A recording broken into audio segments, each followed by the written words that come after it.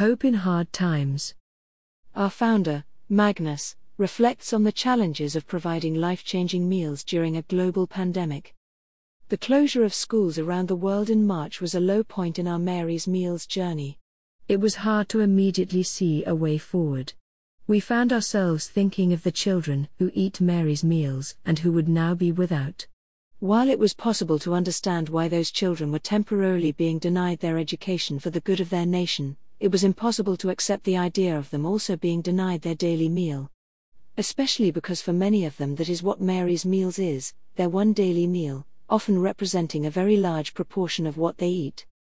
Very quickly things began to shift, though, simply because the Mary's Meals family refused to accept there was no way forward. Many voices were raised in prayer whilst others talked to community leaders and public health authorities, and very quickly solutions were found.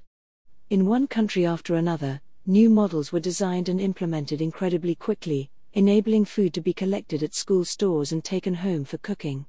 We have kept our promise to the little ones, even in these dark times and in the face of what, at first, appeared to be insurmountable obstacles. In many ways it feels like a miracle, one that can only be sustained by the continued outpouring of the little acts of love on which this mission relies. More than ever, we need to remind people of the continuing needs of little ones in faraway places and plead with them, despite their own hardships, to not forget them. Although the global pandemic has created uncertainty and an ever-shifting landscape, we remain true to our vision.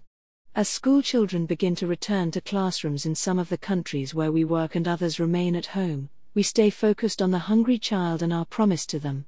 Thank you for helping us to fulfill that promise. Thank you for sharing our vision that no child should endure a day without a meal. Brought to you by Audio Harvest.